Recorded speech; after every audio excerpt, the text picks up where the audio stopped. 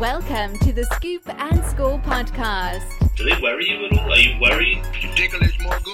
My boy! Yeah, right. Yeah, right. Your host, Stephen Kahn. What's happening, everybody? Welcome to the college football playoff. I feel like I'm welcoming you to Jurassic Park or something. Probably a short episode this week, really just previewing the two college football playoff semifinal games. One, of course, between Notre Dame and Alabama, the other between Ohio State and Clemson. As I mentioned last week's pod, I got to 26 and 25 with my picks on the year. So I gave out one pick for each of these two games. And if I win both, get to 28 and 25, cancel out the VIG, and I'm positive for the year. So that's the goal with this week. Not to get ahead of the picks, but I did give them out on Twitter a couple days ago. Got slightly more favorable lines than where they are right now. So the money moving in the direction with my picks, and I would still recommend both sides of the play that I gave out, even where the numbers are moving. And with that, let's just get right into the matchups. I'll go out of chronological order here and just talk about Clemson and Ohio State first, even though that will be the night game on Friday. There are a couple things working against Clemson, I think, in this game. Number one, Nolan Turner, starting safety, had a big interception in the game last year against Ohio State. He will miss the first half for Clemson after a targeting call in the ACC championship game against Notre Dame. Another thing, word was just announced that Tony Elliott, offensive coordinator and play caller for Clemson, is not going to be traveling to the game due to COVID-19 concerns. That is a big deal. Now, I have to imagine a place like Clemson, especially when Tony Elliott could be leaving for a different job really at any time, they probably have, someone in place there that is capable of taking over and calling plays. But, they lost Jeff Scott within the last couple of years. There's been a lot of turnover in that offensive room, and, Tony Elliott's been the guy. So, Clemson, I'm sure they've got it figured out, but it's not something where you can just plug someone in. Brian Kelly, for example, at Notre Dame, just speaking about the situation I would know best. He's an offensive guy. He has his hand in the offense. And if Tommy Rees were to ever, not be able to call a game, then Brian Kelly could probably step in and know what he wanted to do with the offense. That's not necessarily the same kind of thing with Dabo Swinney at Clemson. So definitely will be interesting to know who is going to be calling the game, calling the plays for the Tigers in that one. And that could have a definite impact. And then lastly, if you're on the internet at all, you're very aware of sort of all the back and forth digs between Clemson and Ohio State. And I think, with Dabo ranking them 11th in the coaches poll, and he certainly has the right to do that, it's just adding a lot of bulletin board material for these Ohio State Buckeyes.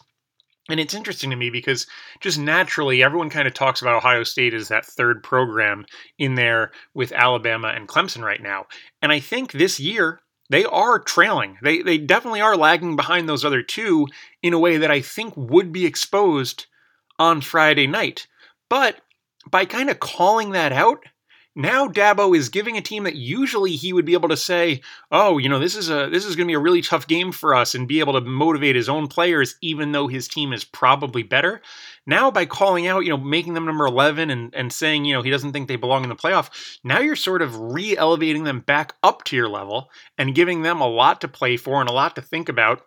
And I just can't say I agree with Dabo's, plans there and what he's doing. And I don't think it's a good idea for him to be adding fuel to that fire in what is definitely becoming a rather heated, I can't really call it a rivalry because they're not playing regularly, but they did play last year in a really exciting game with some questionable calls on both sides and a lot of bad blood after it and just, further fanning those flames. So definitely something to keep an eye on in terms of just, I could see a lot of chippiness in this game, a lot of trash talk, a lot of hard hits. Will definitely be interesting to see what happens there. From the Ohio State side of things, and just looking at the rosters on paper, Ohio State's not as good a team as Clemson. And I don't think, after Notre Dame got blown out by Clemson, it was kind of like, okay, well, it's really just the 3 playoff spots and who else. I think Ohio State's a lot closer to Notre Dame than they are to Clemson. I mean, I personally believe that Notre Dame's better than Ohio State, and, so therefore, yes, obviously, Ohio State is closer to Notre Dame than they are Clemson. But I don't think it's that close in terms of talent on the field this year. And looking at what Ohio State has done, they haven't played that many games, and they certainly haven't played that many games against good teams. This will be a huge step up in competition for the Buckeyes. Their 2 best opponents this year, Indiana and Northwestern, they won those games by 7 and 12 points respectively. Comparing that to Clemson's games against Miami and Notre Dame, yes, without a lot of key players, they did lose at Notre Dame in double overtime. But the other 2 matchups, when they were more at full strength, against 2 teams that I would argue are better than Indiana and Northwestern, Clemson beat Miami by 25 and Notre Dame by 24. So, just kind of comparing resumes, this doesn't look that close. And when I compare talent on the field, I mean, especially on the defensive side of the ball, I don't think it's that close. The receiver groups are definitely comparable in terms of talent. And then, quarterbacks, both teams have great quarterbacks, but Justin Fields is not on Trevor Lawrence's level. Offensive line, you could maybe give the edge to Ohio State there, but there's just not a lot of places across the field that I'm giving the edge to Ohio State. I think in a lot of ways, I listed off all of those concerns for Clemson, the bulletin board material. I think no Tony Elliott is a very legitimate concern. But I think after all this talking, Clemson's the kind of team that's going to want to back it up, and they're going to be able to do it. I think their offense, even without Tony Elliott, has the pieces in place to carve up Ohio State. I think they put 45 points on the board against this Ohio State team. And then the Clemson defense, since that double overtime loss to Notre Dame where they gave up 47 points, they've gotten a few guys back. Last 3 games, they've given up 17, 10, and 10 points. Ohio State's offense, certainly a step up in competition compared to most of those teams. I think I'm actually being a little bit generous here.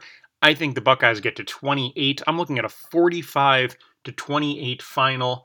I like Ohio State to cover the 7 I gave out easily. If you're seeing it at 7.5, I clearly still like that number quite a bit. Again, I think it would have to take a real offensive breakdown for Clemson not to pretty much score at will in this game and ultimately cruise into the national championship. So that's the pick: Clemson 45, Ohio State 28. And speaking of offenses that cruise, that brings us to Alabama and Notre Dame. And I am obviously talking about Alabama in that respect. With the Heisman finalist release, we saw who 5 through 10 were in the Heisman voting. Somewhat surprisingly, Ian Book did come in at number 9, and Najee Harris, running back for Alabama, came in at 5. If you want my prediction, I think Alabama is going to be walking away with numbers 1, 2, and 5 in the Heisman voting. That is absolutely absurd for an offense, especially when you want to combine that quarterback, running back, receiver combination with quite possibly the best offensive line in college football. Now, Alabama did lose its starting center, so they are now they are matched up with Notre Dame in that regard, with taking a great offensive line and taking away the starting center. And, it's not just those guys. John Mechie, who really stepped in when Jalen Waddle went down with an injury, he'd be the number 1 receiver on most teams. He would certainly be the number 1 receiver on Notre Dame, a team who lacks real top-end talent at the receiver position. So even if you just want to focus on locking down Devontae Smith, John Mechie is good enough to absolutely torch this Notre Dame defense, and I expect him to put up big-time yards. I mean, when you look at Notre Dame and trying to stop the Alabama passing game, the 4 starters in the secondary, you've got Kyle Hamilton. He's a future first round pick and a probable All-American, and he's awesome. But he's only one guy back in the back of the defense, and he's a lot of times counted on to help in run support. And then that leaves you've got a physical corner that's good in run support, but isn't exactly a burner. You've got a 3-star freshman who shows some promise, but a three-star freshman who shows promise is not exactly who you want at cornerback against Alabama. And then you've got an undersized safety who has had major surgeries on both legs. So in terms of just raw material in the Notre Dame secondary, outside of Kyle Hamilton, there's just not a lot there that leads you to believe they are going to be able to slow down this Alabama passing attack at all. And that's if the front seven can hold up against the run, no problem, which is a big ask, especially when Najee Harris is as talented as he is as good a pass catcher as he is. This is just going to be a monumental task for the Notre Dame defense. Now, as I've said throughout this season, and a lot of people have been saying, this Alabama defense is not quite, the 2010 to 2015 vintage Alabama defense, and that is true. Now, that being said, this Alabama defense, they gave up 48 points to Ole Miss early in the season. They gave up 46 points to Florida in the SEC championship game. And aside from that, they gave up 24 points twice and never above 20 points aside from that. So they're not chumps out there. They're averaging giving up under 20 points per game.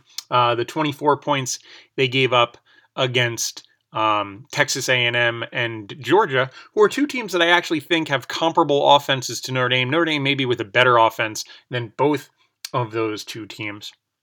And I think the thing here is, can Notre Dame's offense perform at their highest possible level? I think what happens in a lot of these big games when they are outmatched in terms of competition is the opposing offense gets off to a hot start, and then Notre Dame tends to get out of rhythm with their offense, and they can't quite, get into what, they can't follow their own game plan that would lead to their best offensive performance. They get out of rhythm. They have to start, changing up their plans. And all of a sudden, they can't get more than 3 points in the first half. They end up with 10 points, similar to what we saw against Clemson. That being said, I do expect this Notre Dame team to come out and really play their very best. I can't think of another situation where a team plays in a huge game, gets embarrassed, and then gets another chance right away to play in another huge game. And I don't think this Notre Dame team, I don't think they got exposed against Clemson. I think they played a bad game against a team that's better than they are. And they're now going against another team that's better than they are. But I think they'll ultimately have the chance to come out and prove that they can play a good game against a good team. Unfortunately, I just don't see playing a good game being nearly enough. I think if their defense comes out and plays well, we're talking about holding Alabama to 42 points. And I do think that's what we're looking at. I think Notre Dame holds Alabama to 42 points. I think the offense plays okay, but ultimately does get a little bit thrown out of rhythm given all the scoring that Alabama is doing. Therefore, I think final score 42-21 Alabama. I'm laying 19.5. I think it's still available at 20 or 20.5. If it's below 21, I still like the number for the Crimson Tide. I also think there is certainly, in terms of the variance, I think there's more variance than that Alabama score. If this was 63-21, I'd certainly be disappointed, but I would not be shocked.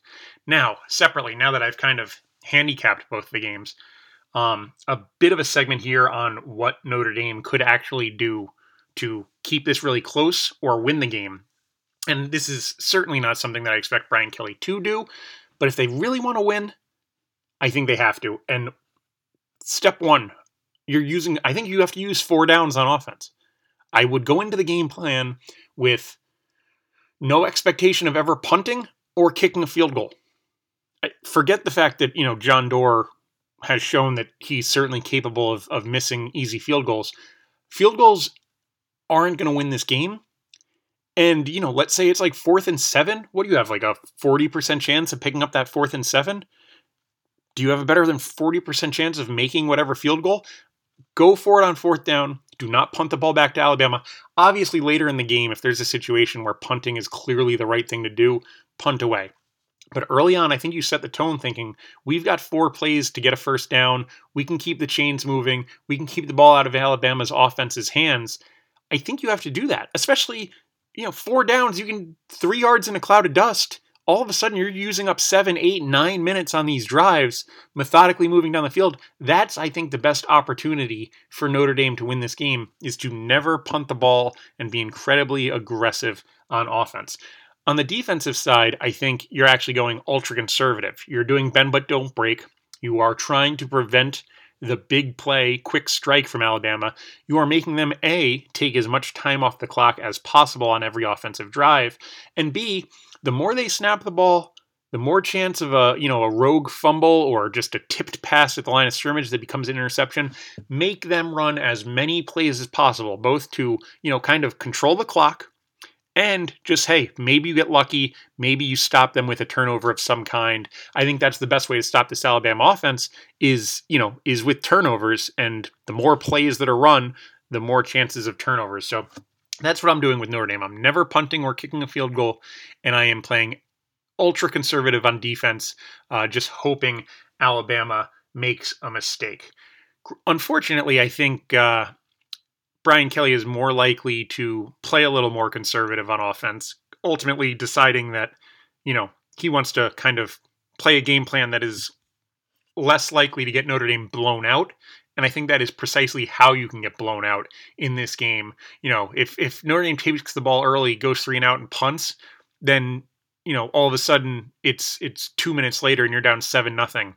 And that's just not the kind of recipe for success, I think, for the Irish. So that's my parting words. The 2 picks, 45-28 Clemson, 42-21 Alabama. And if Notre Dame wants to win, no punts, no field goals, and make Alabama take as much time as possible to find the end zone. That's it for me. I will talk to you next week after we've seen the semifinals and are headed into the national championship game. Until then, Happy New Year and enjoy the games. That concludes the Scoop and Score podcast. Everyone in this room is now dumber for having listened to it. I award you no points and may God have mercy on your soul.